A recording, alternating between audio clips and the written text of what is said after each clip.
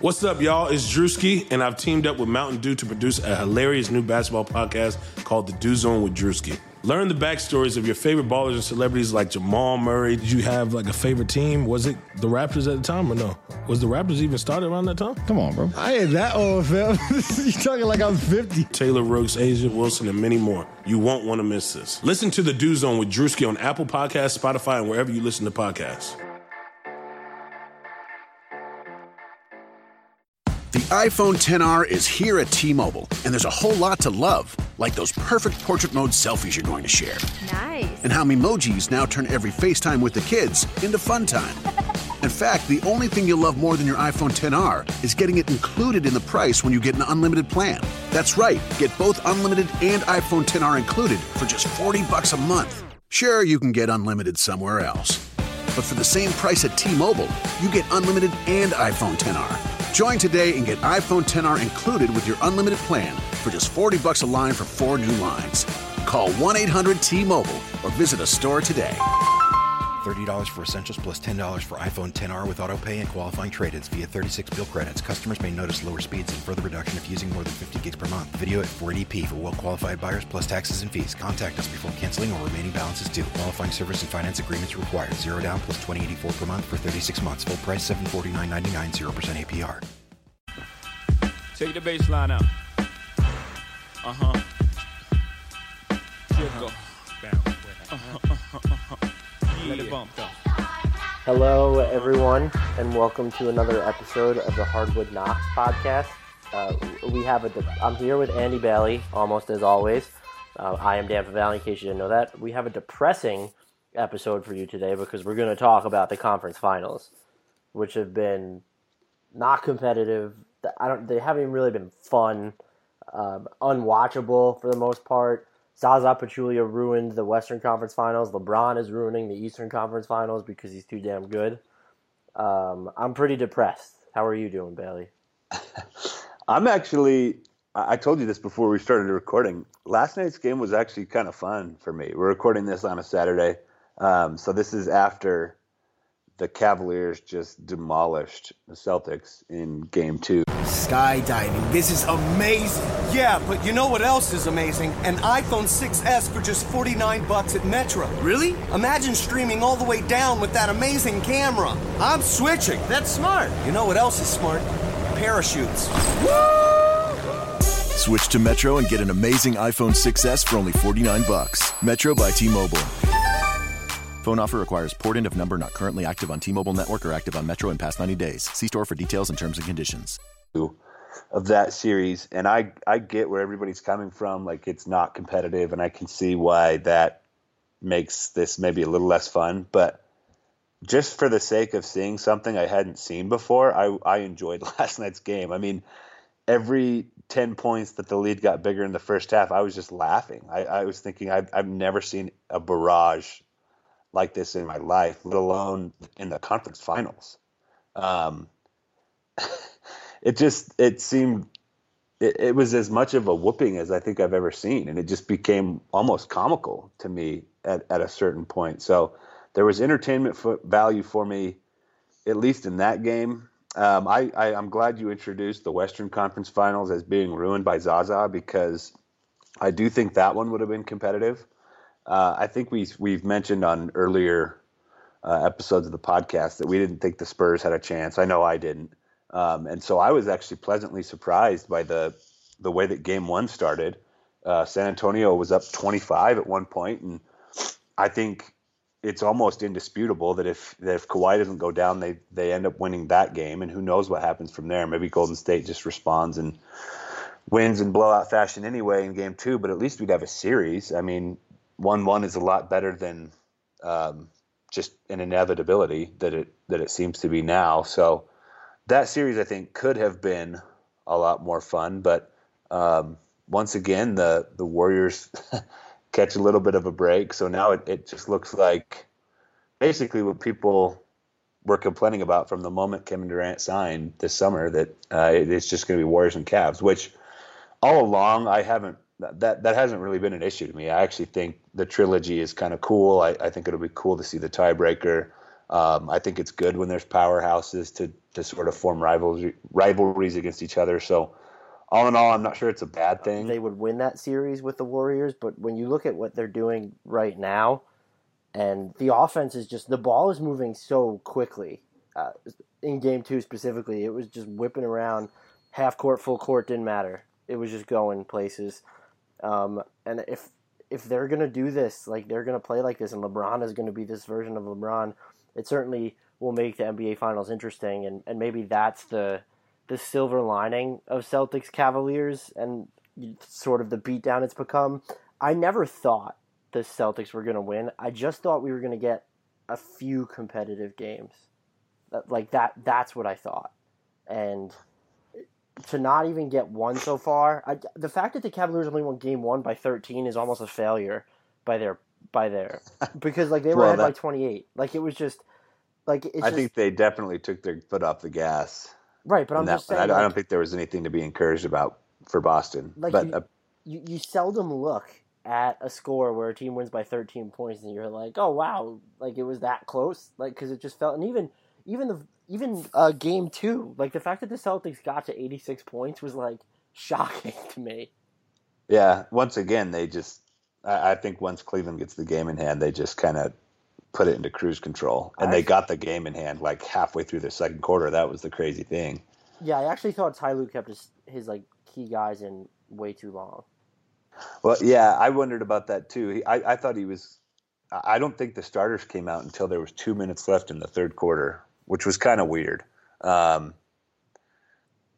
mean, I guess there's something to be said for staying in rhythm. They haven't played a lot this postseason because they've had to wait for other series to wrap up, and maybe you want to keep them in rhythm, but there's also the risk of getting them hurt, obviously. I think to your first point, yes, I do think Cavs Warriors is going to be more competitive than I originally thought. I always kind of gave Cleveland a chance because of what I saw last year from LeBron. Overcoming that 3-1 deficit the way that he did, and really keeping them making the series semi-competitive the year before when it was basically just him. I'm done doubting him, first of all.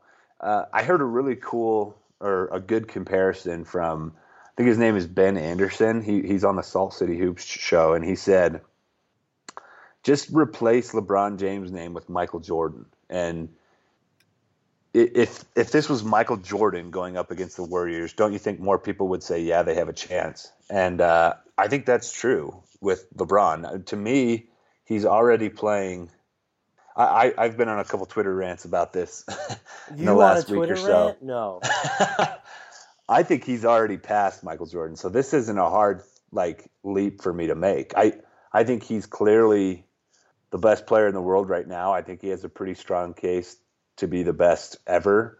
So just that alone makes me think, yeah, Cleveland has a chance. I know that Golden State is significantly better at several matchups, but he is just sort of the ultimate trump card right now.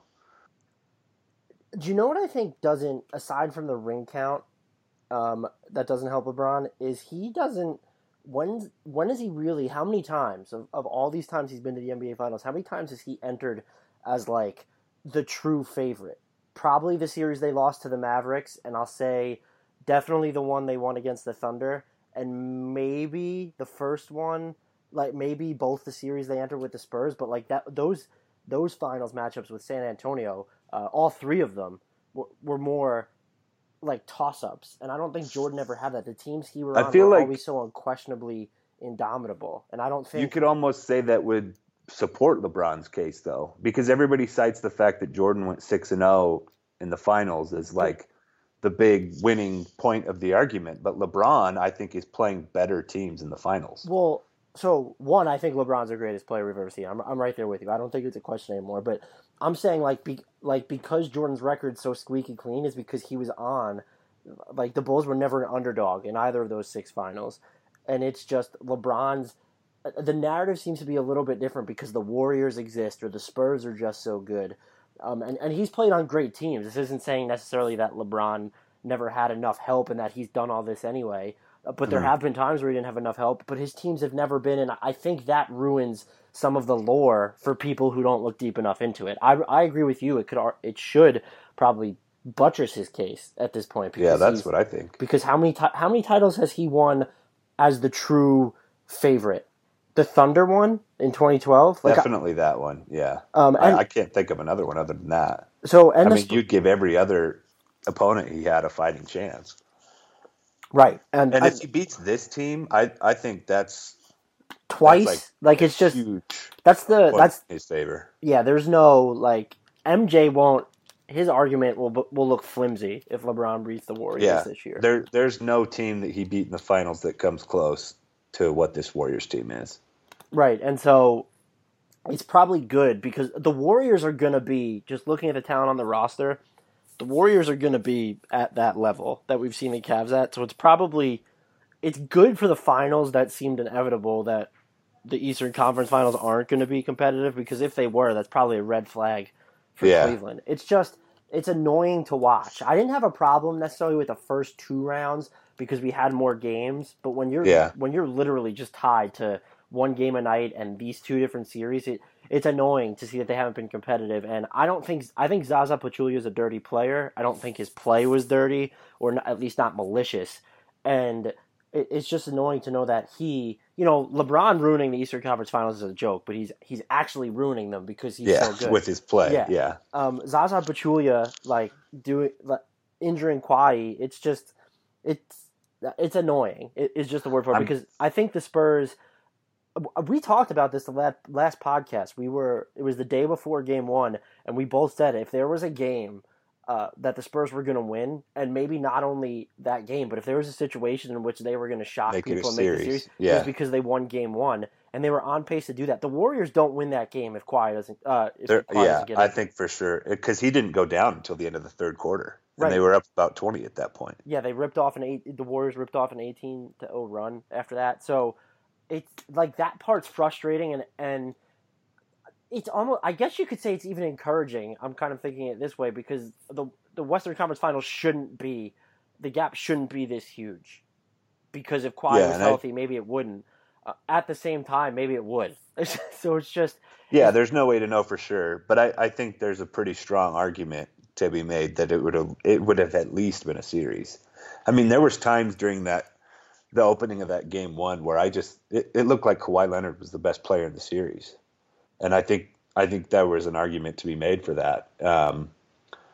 So I still would have been pretty confident picking the Warriors, but I had seen enough before he got hurt to say, oh, this is actually going to be a pretty good series.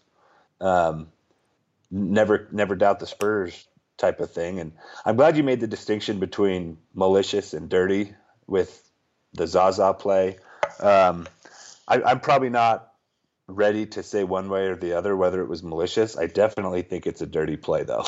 It's just it's something that every basketball player, especially one who's as experienced as someone who's been in the NBA for a few years, that you just don't do that. It needs to be a flagrant. Absolutely. I know people be a common foul anymore. I know people say that for it to be flagrant, the intent has to be there, but they don't call there are flagrant fouls where it's he clearly didn't mean to hit him in the head. So it needs to be a flagrant, and you can have the option of upgrading it to a flagrant 2 if it's deliberate. But we saw it the game after Game 2. Aldridge kind of did the same thing to Durant. Yeah. So I just don't. It was the extra step at the end on his too. Right. The play itself is dirty just because you need to be aware of it more, but the NBA has to give an incentive to the players to care. If that's just going to be a common foul, you're not going to think about it. You're not going to be cognizant of it. There's worse plays that Pachulia has made with more malicious intent. I don't think that was his intent. I don't think there's a reason for players to care about invading a shooter's landing space, and especially not just bigs. A common foul. Maybe the wings are more aware of it because they're used to being on the perimeter, and they don't want it to happen to them. But bigs who aren't used to closing out or defending in space, they're not going to give 2 craps. The NBA certainly needs to address that. I had a teammate in college who was one of our big guys, and he did it constantly, even to us in practice. It's one of the most infuriating, annoying things to experience as a basketball player. Wouldn't it be great? And we're doing this on Saturday before Game 3. Kawhi is still questionable. I haven't seen anything to the contrary. He's been ruled out. Oh, he has? I did not see Yeah. that. Oh, well, that's I think I just saw that within the last half hour, maybe. So it's almost like they're putting up the white flag on this series, which is sad. And I have no idea the extent of Kawhi's injury. I haven't really looked past headlines today. But even if it's something that he could gut through, I kind of understand not. As weird as that sounds. I mean, the guy's still in his, how old is he, 25? He's got 25. a lot of battles left to fight over the course of his career. It's probably not worth aggravating or injuring. The only way he comes back in this series is if they win Game 3. Yeah. It's honestly the only, because if you're down 3-0, even if he's good to go, screw it. Why would you? Yeah, there's no reason. Yeah. Pop waved the white flag though after Game 1. It wasn't that night. I think it was the next day. But when he went off on Pachulia, he waved the white flag. Yeah, that kind of sounded like a concession. Even though he was mad the way his team, the Spurs played, he said they didn't believe after Game 2. But he clearly didn't believe either. It was kind of funny. I think all the reaction to his rant was justified when you draw the parallel to Bruce Bowen. All of his righteous indignation after he ignored it for 15 years or however long Bowen was there. Right. He says he even made these days it's not allowed. So there's that disclaimer. Yeah, he tried to cover his bases. Right. And it's not like tit for tat. Kawhi Leonard shouldn't. I felt terrible for Kawhi. I don't think it doesn't justify what happened to the Spurs, but there is that lingering irony of think about all those times Bruce Bowen really went up. Vince Carter. There's just film. I saw. On him. Yeah, I was going to say somebody cut together a bunch of video of he did it to Carter 4 or 5 times at least. Right, and Carter got pissed when he was on the Nets and Bowen did it. So there's just that irony.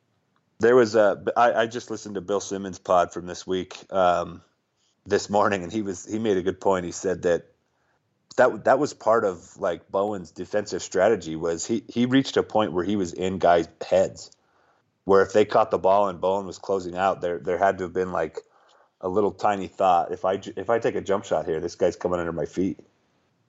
That's how often he did it. I had Spurs fans on Twitter when I made that, and it was a joke. If people, and this is probably not a good way to be, but if people read my writing, they know that I'm not the troll that I am on Twitter. But I'm just going to be snarky about everything. And they came at me with, it was 1 or 2 people said, yeah, but Bowen never targeted anybody with an injury. And I was like, Pachulia's play was more innocent, 1, than anything Bowen ever did. Bowen and 2, was so dirty. And then when I brought up the Vince Carter stuff, and I was like, he repeatedly went after Carter, and he was like, yeah, but did he go after Carter's injury? And I was like, by the time Carter's with the Nets, he had a couple knee surgeries. Yeah. So yes, so they were saying Zaza's was worse because Kawhi's ankle was already hurt. It was in the moment, truthers. They were just upset because Kawhi was injured by Pachulia. And I don't think the Bowen stuff, Spurs fans and the Spurs themselves today we can't just say, well, they deserved it, because it's a different era, it's a different iteration, and one doesn't make the other okay. You're allowed to be upset what happened with Kawhi and Pachulia, but you can't claim that there's just no distinction. It's just so that stuff was just funny because it's like, yes, I understand. Bowen was very much like the heel from professional wrestling. He did go for people's weaknesses. I don't care what Spurs fans say. Yeah, it's just so I just thought that was funny because yes, I get it.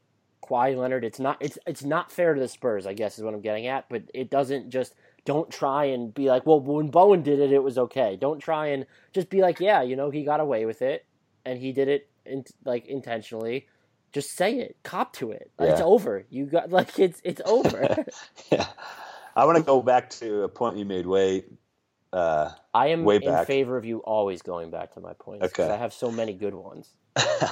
You said, so we already addressed Cavaliers crushing the Celtics makes the finals a little bit more tantalizing.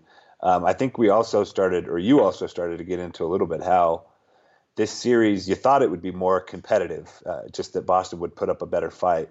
And my question concerning that is, obviously this isn't competitive.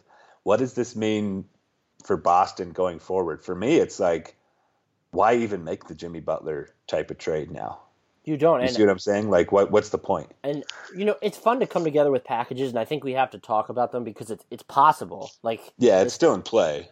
It's just, at the trade deadline, I was in favor of them standing pat, and I think them reaching the Eastern Conference Finals, that kind of vindicated them for standing pat, and I wrote about that immediately after it happened, and now they're being vindicated even more by getting torched by the Cavaliers because one of Paul George or Jimmy Butler doesn't make up it doesn't make up the difference. Your ceiling is the same then. Maybe you push it to a game 5. But Jimmy Butler, we'll just say Butler because he would have been I think he would help more. Yeah. Just defensively. He'd be harder to fit in offensively, but the defense would just be incredible. He doesn't make up a 50-point deficit. He doesn't make up a 28-point deficit. So instead of trailing by 28 in game 1, you trail by 18, maybe. Yeah. So it's just, and now what's moving forward, I think that it almost makes it easier for the Celtics that they're getting creamed because even if you got swept and it was like the Pacers where every game was close, or you pushed it to a game 6 like the Raptors last year, maybe you have an incentive to go into free agency and try and get an impact guy, even if it's not Gordon Hayward, and you sign a max or near max guy because it's possible. There's a lot of gymnastics involved, but they're all pretty easy and it's possible. Let's say you sign Hayward, figure out a way to do that, and then you turn around and you try and trade for Jimmy Butler because Paul George wouldn't make sense then. Those two players don't make up the gap for you now because it's just so large. And maybe they would if we're looking 2-3 years down the line when LeBron's maybe human at the age of 35. But you're paying these guys all that money. You might as well let these prospects just develop at this point and see what you have. And you brought this up before the podcast. I love Isaiah Thomas. He's a fantastic offensive player, but you're not going to want a part of his next contract. And so you can't tie your immediate window to him, or at least not your future window. You just keep those. Maybe if Fultz is going to be better, if that's who you wind up with, and there's a better than good chance that he's going to be better just because he's 6'4", and he's already a pretty good defender, and he's not going to be at a mismatch every single night. You have to plan for that future, and you have the luxury of being faux competitive now, because looking at the East, there's no team that's in position to shake it up a lot for the better to reach this level. We're going to be talking, if the Celtics stand pat, we're going to be talking about them in the same vein. Oh, could they get to the Eastern Conference Finals again? Yes. So if you keep yourself there, you're a LeBron injury away from reaching the finals. And that's a crappy thing to say, but it's the truth. You stand pat, that's something happens to the Cavaliers. Maybe it's not even a LeBron injury. Maybe it's 2 injuries and I don't wish injuries on someone, but I'm saying that's what you put yourself in a position for. If you can be 1 big injury or 2 big injuries on the Cavaliers away from reaching the NBA Finals while still having these potential cornerstones in place, you absolutely pick that route. And the other thing, this is a long shot, but let's say the Cavaliers make it to the finals and get absolutely destroyed by the Golden State Warriors. Do you honestly think that there might not be some repercussions to that? That they're gonna, if they get slaughtered, if it's 5 games, 4 games, those Kevin Love trade rumors are gonna be fired up again, or maybe you all of a sudden hear about Kyrie Irving, Chris Paul signing trade rumors or something ridiculous.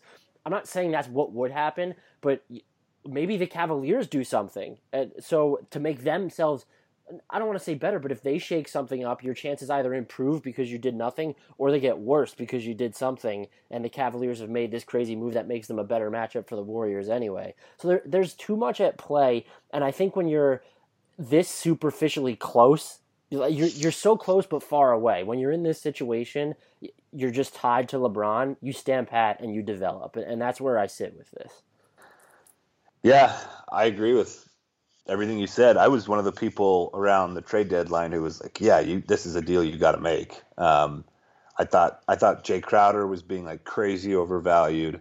I thought the picks were being slightly overvalued. And then, but what I'm going to say is I end up agreeing with you. I think they've been proven right. They, still having this pick now is something that's very valuable for them going forward. I floated this idea on Twitter maybe a week or so ago, and I really don't think you could sell it to Isaiah, not at this point in his career, but what if they draft Fultz and he's really good and he's a normal sized point guard, and you move Isaiah Thomas back to like a super sixth man role? You have him play the last 7 or 8 minutes of every quarter, so he's still playing around 30 minutes a game. Half his time is coming against reserves now. I think his defensive limitations are obviously a lot less of a problem if you do that. But like I said at the outset of this point, I really don't know if there's any way you can sell that to him now. I don't think you could. And I'm not even. But doesn't that make sense? Like, it does, but he probably doesn't close games, and that might be the biggest issue of all. Maybe he's willing. Well, if you have him, you could literally just have him play the last 7 or 8 minutes of every quarter. Right, so he is closing the game. Well, can you have him close the game? Oh, okay, I see what you're saying. And so that's sort of what that comes back to. My guess is they'll try and see if Fultz and Isaiah can work together. I'm sure they'll have to try that. But I mean, even so, if you're playing those two together, then all of a sudden Avery Bradley's not on the floor and he's one of your best defenders. It's just I think if they go super small and play Fultz, Isaiah, Bradley, and Crowder with Horford, that'd be a fun lineup. Crowder, it'd be a fun lineup, but yeah, there's going to be size issues. So that is a predicament, and the other predicament is Smart will be a restricted free agent in 2018, with Isaiah and Avery Bradley also in need of new contracts in 2018. That'll be. I'm almost certain that will be like a big pivot point for them. Do you pay two of those guys? And how do you probably have to just like turn all the focus to Fultz at that point, I'm guessing, because I don't think they're going to be any closer to a title than they are now. I don't see LeBron slowing down for like 5 more years after what we've seen this postseason. Don't freaking jinx it. I would love that. It's crazy. And I just was thinking this the other day too, like even when he does slow down, a slowed down version of LeBron James would still probably be like the best power forward in the NBA, right? Probably. What if he just decided to be like a stronger version of Kyle Korver who played defense? Just spot up in the corner on offense so you're not expending. There's going to be a point in his career where he can do that. Like he'll become this super playmaking 4 after this current phase, and that could last like 4 or 5 years. And then he goes into this phase that you're talking about. That could be 2 or 3 years. Like, it's very much set up for him to play till he's 40. It's crazy. As long as he remains healthy, which is that could end up being a big knock on wood. But I mean, the guy is a machine. Obviously, for him to have never had any sort of major health problem to this point it almost defies logic. So, what do you do if you're the Celtics in 2018? Who are you letting walk? I'm guessing at that point you just go all in with Fultz and whatever other young guys you have that you think are intriguing. So, like, you pivot from this natural competitive state into an actual rebuild again, is what you would do? Well, at least you would be like, at least at that point you'd be that's the nice thing about the situation that they put themselves into is at that point they're already like 2 years into a rebuild. It's just been happening behind the scenes. So it's not as like drastic and loss filled as like a Philadelphia 76ers rebuild. Because in 2 years, I guess that's just one offseason in a way, huh? At least you still have a year of experience with Fultz. Yeah, I mean, I guess the hope for them should probably be that Smart doesn't cost too much.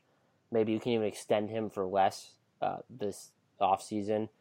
And then you probably just see what happens with Bradley and IT, and hopefully you're able to keep one of them without the contract being disastrous. Because I don't necessarily know that you pivot into a rebuild fully. You're still going to have Horford, and to be honest, I'm not against them using their cap space to sign a star this offseason. In that way, you kind of get the best of both worlds. Yeah, I guess a lot of it depends on if they can get somebody this summer. Or even in 2018, if they plan their books. Like, it'll be harder because you have the cap holds for IT and Avery Bradley, and assuming they're all on the roster, you're not going to want to renounce them. I guess the big question is, do you let Thomas go? I think mean, that's really what it comes down to, right? Yeah, and it probably depends on price, or maybe like him and Fultz turn into these monsters together. Like maybe there's just something where a lot of it will depend on how next season unfolds. Yeah. But I'm still for them going all in on free agency. I mean, if you can, that's the best of both worlds. If they, and I know this is going to cut you to your core, but if they sign Gordon Hayward, he's not the defender that Jimmy Butler is, and you don't necessarily want him on LeBron. But maybe he's also a lot better on defense than people realize. No, but keep going. He was probably better on defense than Paul George this year. So I think that would be. I think he was too. He was really good defensively. So, but he's not. You don't want him matched up with LeBron the way that you would want Jimmy or Kawhi matched up with LeBron. Is my point. But he probably ensures that your offense never goes through these protracted stretches of just complete anemia. Yeah. And then maybe he's a phenomenal 3-point shooter now. He was draining pull-up threes this year. I don't remember that really ever happening. And he got back to. He hasn't had a really truly good 3-point percentage his first couple years in the league, but he was back there this year. So he unlocks your offense, and then again, you're towing that line. You have Fultz, you have Jaylen Brown, you have the 2018 Nets pick, and you have all this flexibility. You don't have to pay Thomas, Bradley, Smart, just because you'll have Horford and Hayward. And by that point, you have to imagine Jaylen Brown will be 2 years into career, and he'll be better. You still have Crowder. You could still compete in the East while rebuilding. And again, that's just the point. Hopefully they land someone in free agency who can make an impact, and then you're still allowed to compete while I know people would probably be mad if Fultz came off the bench, but I don't think the Celtics have handled Jaylen Brown's rookie season poorly at all with him coming off the bench. I think he's gotten plenty of experience. He probably will come off the bench at least to start the year, I would think. Yeah, so that's a pretty well-established team. Yeah, and then you evaluate the situation again in 2018, and the goal should be to keep. I would hope if you can afford it, you would want to keep 2 of Smart, Bradley, or Thomas. But if there's one of those guys, who are you keeping? Is it Bradley? I feel like he might cost too much. It might just be Smart because he'll be the cheapest, even though he can't shoot. He goes through these periods where he can't even run a pick and roll, and he turns the ball over a ton. But it might be him that you have to keep just because he's going to be affordable, and you don't necessarily need. You might still need Bradley, actually, because who's going to be your lockdown, too? Well, Smart could do that, right? Oh, that's fair. Smart can defend pretty much everybody. I do think there's a chance he goes to Boston. I know you're less. He's watching. You're less this. confident in that than me. Yeah, I agree. I think this is what you're about to say is a big part of it too. Go ahead. Why are you watching this and man, I need to go to Boston? Here's the only thing that worries me. I agree with that point, and I'm seeing a lot of Jazz writers and fans saying that over the last couple days. There's no way he can be watching this and thinking that Boston is closer than Utah, because Utah played the Warriors more competitively than the Celtics are playing the Cavs right now. But I really do think there's something to this Brad Stevens connection. Mark Titus from The Ringer on a podcast recently, he actually played high school ball with Hayward, and he said that Hayward is just really loyal to Stevens because Stevens was the first college coach to show any kind of interest in him, even when he was like a 5'10" nobody. And then he, has this growth spurt into a 6'8" guy who's suddenly dominating high school basketball. And he ends up going to Butler instead of Purdue. And I guess his family was big Purdue fans. And Purdue came in with an offer late, but he goes to Stevens anyway because Stevens was the first guy to show him interest. And I do think there could be something to that, not to mention the fact that Stevens is just a really good coach. And everybody you hear from who's been coached by him in the NBA loves it too. So as strong as the relationship is with Hayward and Quinn Snyder, and I think it is pretty strong, I think there's still maybe a little bit of him that wonders what it'd be like to go back to Stevens. I'd be more worried about if he holds any ill will towards the organization for how his restricted free agency unfolded. That's what it sounds like from the Jazz play-by-play guy, David Locke, who does a podcast. I think that's what he's most worried about. And the other thing is, and I believe it was David Locke that told the story, is Hayward went to the Jazz and said that his current level of play was unacceptable. Uh-huh. And they basically asked him, well, what do you want to be? And I think it's great that Hayward showed that initiative, but like, why the hell didn't the Jazz? Did they just not? Did they keep undervaluing him at every turn, and maybe that's how he feels? Again, this is me just pure conjecture right here. Yeah. But if the player's going and saying, I need to be this player, why is the team not saying that? So I actually think that story to me kind of supports Utah keeping him, because I think, I've never looked at it from that angle that you just presented, and that is interesting. But there's also a part of me that thinks he's got to realize that those guys that he spent the summer with, assistant coaches like Johnny Bryant and some of the other guys that stayed in Utah with him, they actually did get him to that next level. And so I wonder if he thinks these guys got me to where I'm at right now. Maybe if I stay, they can take me to another level or something like that. Or maybe another summer of work with them is. The other thing is if he stays, he's the guy. He's one of the, what is he, the third best player in franchise history? Maybe the second, if you want to. He's probably already third. Yeah, he's third, and he'll probably go down to second then. It's just, even if you don't win a title, like, you're the guy. Like, you're the face of that franchise. Even as good as Rudy Gobert gets, people appreciate offense more than defense. That's just how it is. And Hayward's a more dynamic player just because of what he does on offense now. And when you combine that with his defense, it was so good this year. And he's going to be the face of that franchise, where if you go to Boston, you're with Isaiah Thomas, and then you'll have a timeshare with Al Horford if Thomas ever leaves. So yeah, I definitely agree that he'd be the man in Utah. It'd be his city, like you said. Already probably the third best player in franchise history. You also mentioned Rudy Gobert, which makes me think of another reason that he might want to stay in Utah. To me, right now, Rudy is the star that he would be paired with in Utah. Isaiah is the star he'd be paired with in Boston. And to me, Rudy is just a much better fit stylistically with Hayward. Isaiah is a guy who's going to take the ball out of Gordon's hands on offense. He's going to be a defensive liability, whereas Rudy doesn't demand the ball at all. Hayward continues to be able to sort of be the assertive number one guy. He actually covers for Gordon on defense. So to me, those two just fit together a lot better than your top two in Boston would. I agree with that, but one thing that'll be interesting is Hayward might just go to the Jazz and say, you need to pay what it takes to keep Joe Ingles and George Hill. Because if one of them leaves or both of them leave, I don't think the Jazz are nearly as appealing. So I don't think he leaves. There's just too many. If there was a threat, I just don't know how you watch Boston right now and are like, damn, I should go there. Here's an interesting question about George Hill. Have you heard the Milos Teodosic rumors? Yes, I've heard a bunch, and the Jazz were mentioned. And he's like, he wants, I think it's, whatever his contract is, it's like right in the mid-level exceptions wheelhouse. Yeah. If they paid him the mid-level non-taxpayer exception, it's like exactly what he wants. Be like $325. And he said that, he said that last year, he said the Spurs and the Jazz were two teams that he would want to play for. The most recent report, the reason it's kind of surfaced again, is David Pick said that most teams expect Utah to float him an offer this summer.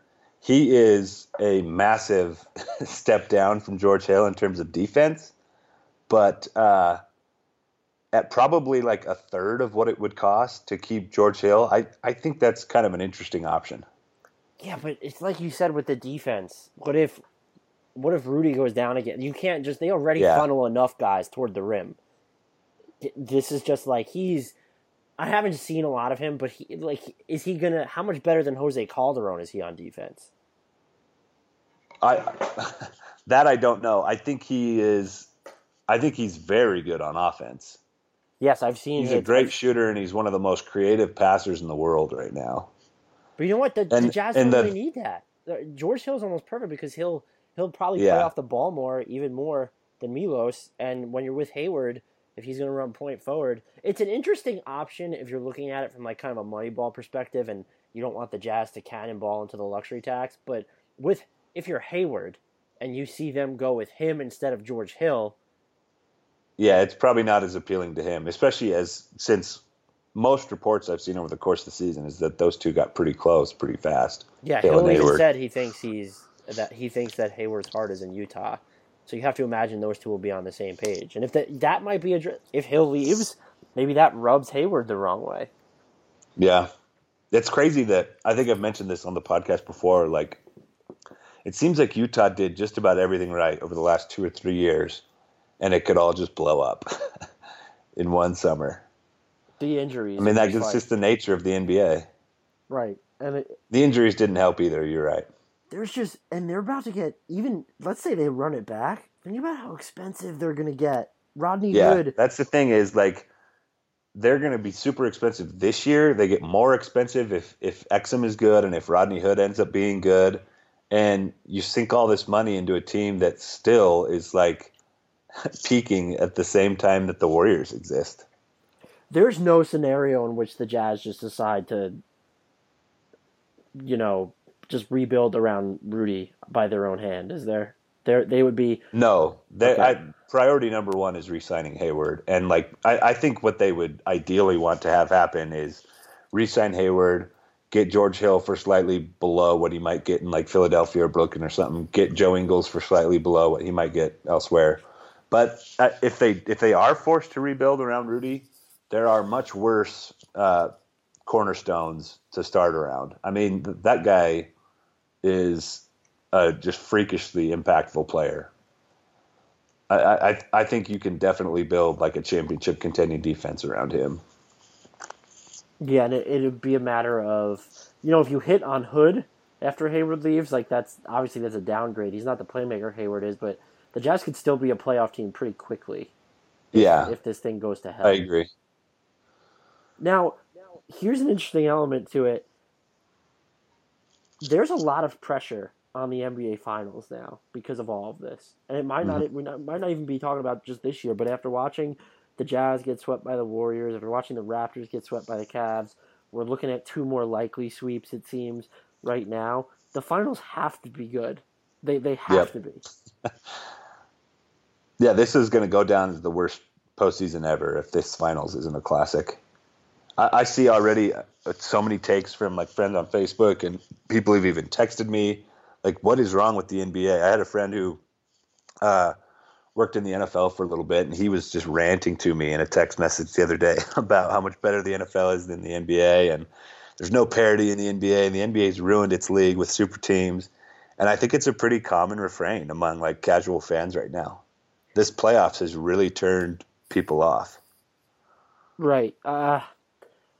I mean, to me, it's hard to see because I think the brand, like the way the basketball is being played right now, is better than any other previous era in my mind. It's not even close. Without question.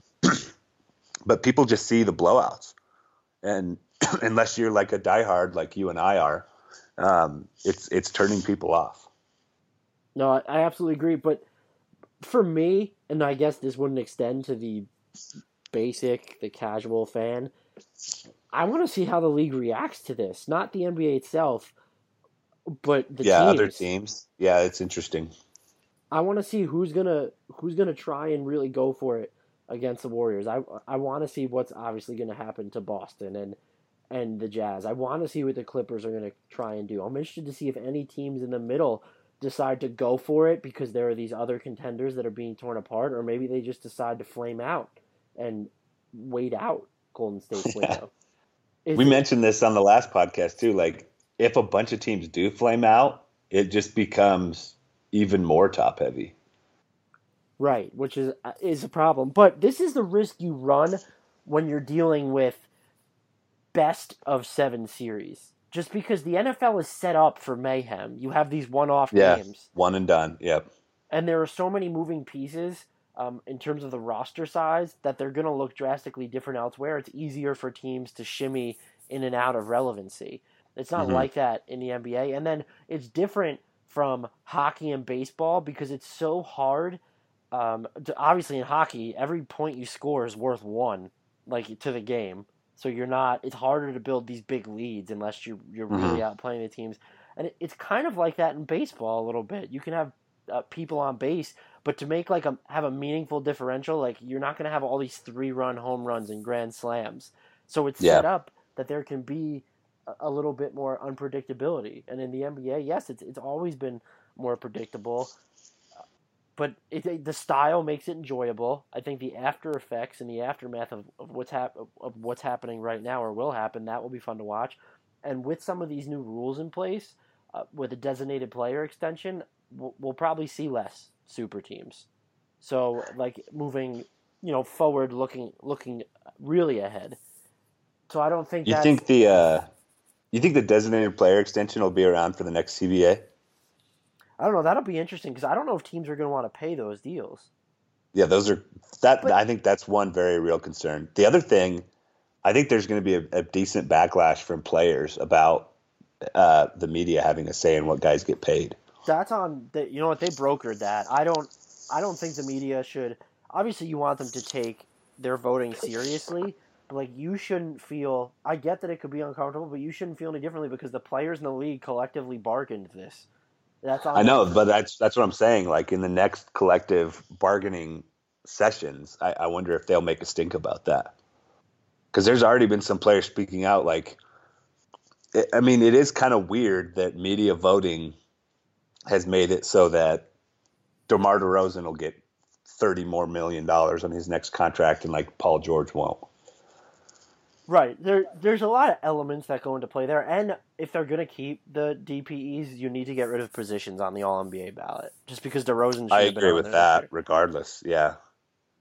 And you know what? Then you have to tie your incentives to something else. It was the same thing with All-Star berths. Like, those are too much of a popularity contest. There shouldn't be contract incentives tied to those. And it's too bad they don't just let us pick all these things, so it would actually be the correct decisions. Right. And the media is not normally going to get it wrong. I don't think... Was there anything egregious in the All-NBA teams? DeMar DeRozan was egregious. Right. So, but again, that's 14 of 15. You're going to... And there's one that we can really harp maybe about. That's true. And you know what probably helped him? That Lowry and Paul got injured. I'm not saying that's right, but if they stay healthy, this probably isn't even an issue. Yeah, that's probably true. So I'm not worried about the state of the game. I think immediately if you want to look forward, I get it. But there's always going to be adjustments, and the players themselves are going to adjust. It's like free agents this year. Like, do you think... have we reached a point where I know Mark Stein had this after the Raptors series about Kyle Lowry considering to go west, but have you reached the point where it's like you're more scared of going through LeBron than the Warriors and the Spurs? So where we might see free agents flock toward the west. We already know Paul George wants to be traded there. Yeah. I don't have like numbers in front of me or anything, but isn't the game way more popular just in terms of ratings than it was like 10 or 15 years ago too? After these playoffs, some of the games have set records. Yeah. So as much as people are like complaining on Facebook and sending texts to their NBA writer friends, like maybe it isn't affecting the NBA's bottom line at all. And I know Adam Silver said just in the last couple of days that the super teams are good. Right. I don't necessarily think they're bad for the league either. I love seeing how everyone else adjusts. But do you know what helps the NBA? If there was going to be a regular season that was barren of interest or storylines, it was going to be this one. And it was. Yeah, this regular season was awesome. And I think a lot of people are already forgetting that. Right. And you build up that goodwill during the regular season, so people are going to tune in during the playoffs. The league doesn't have to worry about anything. And these things are cyclical. Like, dynasties don't last forever. They fall. And there's. Yeah. So it's not, and it's again something crazy will probably happen within the next 4 or 5 years. Some team will crash the party. It almost always seems to happen that way. Right. No one really saw the Warriors coming. They came out of nowhere in 2014, 2015. They certainly did. You think about that Kerr almost signed with the Knicks. I know. The whole landscape of the NBA could be so much different right now. Right. It's just bizarre to think about. Like, clearly the Warriors had more talent than the Knicks, but the Knicks were still in his purview. I think we're done. I was going to say I don't really have anything else to discuss. We'll see. Like we said earlier, Kawhi Leonard is out for Game 3 tonight, so I think we could probably assume the Warriors move to 3-0. I said this a couple weeks ago. I think both of these teams might get to the finals at 12-0. Some people thought I was crazy at the time. It's looking more and more likely every day, and I actually think a little bit of that's kind of cool to see two undefeated teams clash in the finals. Hopefully, like we said earlier in the podcast, it ends up being a classic NBA Zaza finals. is out for Game 6, though, so let's hope that that's the difference in that. Excuse me, game. I don't know why I said Game 6, Game 3. That'll be the difference in this. Yeah, maybe that's the equalizer. They could probably start me at center and still win. That's fair. But if you want to talk to us about the conference finals, whether or not you think the lack of parity is good or bad for the NBA, what will happen in the finals, you can find me on Twitter at Andrew D. Bailey. Dan, of course, is at Dan Favale, Favale. The show's at Hardwood Knocks. As always, we really appreciate ratings, subscriptions, reviews, whatever you want to provide on the platform that you listen on. We're obviously on Blog Talk Radio, Apple Podcasts. Till next time, we leave you with a shout out to the one and only, the mid-range sniper, the mid-range sniper. The Gordon Hayward-esque hair game, the lefty, I don't have an L word to complete that alliteration, but Bino Udrih, the shout-out is to you. The iPhone XR is here at T-Mobile, and there's a whole lot to love, like those perfect portrait mode selfies you're going to share. Nice. And how Memojis now turn every FaceTime with the kids into fun time. In fact, the only thing you'll love more than your iPhone XR is getting it included in the price when you get an unlimited plan. That's right, get both unlimited and iPhone XR included for just $40 a month. Sure, you can get unlimited somewhere else, but for the same price at T-Mobile, you get unlimited and iPhone XR. Join today and get iPhone XR included with your unlimited plan for just $40 a line for 4 new lines. Call 1-800-T-Mobile or visit a store today. $30 for Essentials plus $10 for iPhone XR with autopay and qualifying trade-ins via 36 bill credits. Customers may notice lower speeds and further reduction if using more than 50 gigs per month. Video at 480p for well-qualified buyers plus taxes and fees. Contact us before canceling or remaining balance is due. Qualifying service and finance agreements required. 0 down plus $20.84 per month for 36 months. Full price $749.99, 0% APR. The iPhone XR is here at T-Mobile, and there's a whole lot to love, like those perfect portrait mode selfies you're going to share. Nice. And how Memojis now turn every FaceTime with the kids into fun time. In fact, the only thing you'll love more than your iPhone XR is getting it included in the price when you get an unlimited plan. That's right, get both unlimited and iPhone XR included for just $40 a month. Sure, you can get unlimited somewhere else, but for the same price at T-Mobile, you get unlimited and iPhone XR. Join today and get iPhone XR included with your unlimited plan for just $40 a line for 4 new lines. Call 1-800-T-Mobile or visit a store today.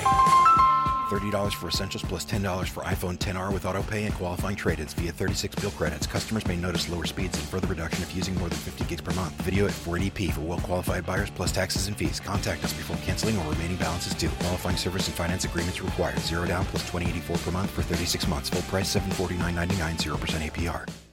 Sugar Ray Leonard, Roberto Duran, Marvelous Marvin Hagler, and Thomas Hearns. Legends, whose four-way rivalry defined one of the greatest eras in boxing history. Relive their decade of dominance in the new Showtime sports documentary, The Kings, a 4-part series premiering Sunday, June 6th, only on Showtime.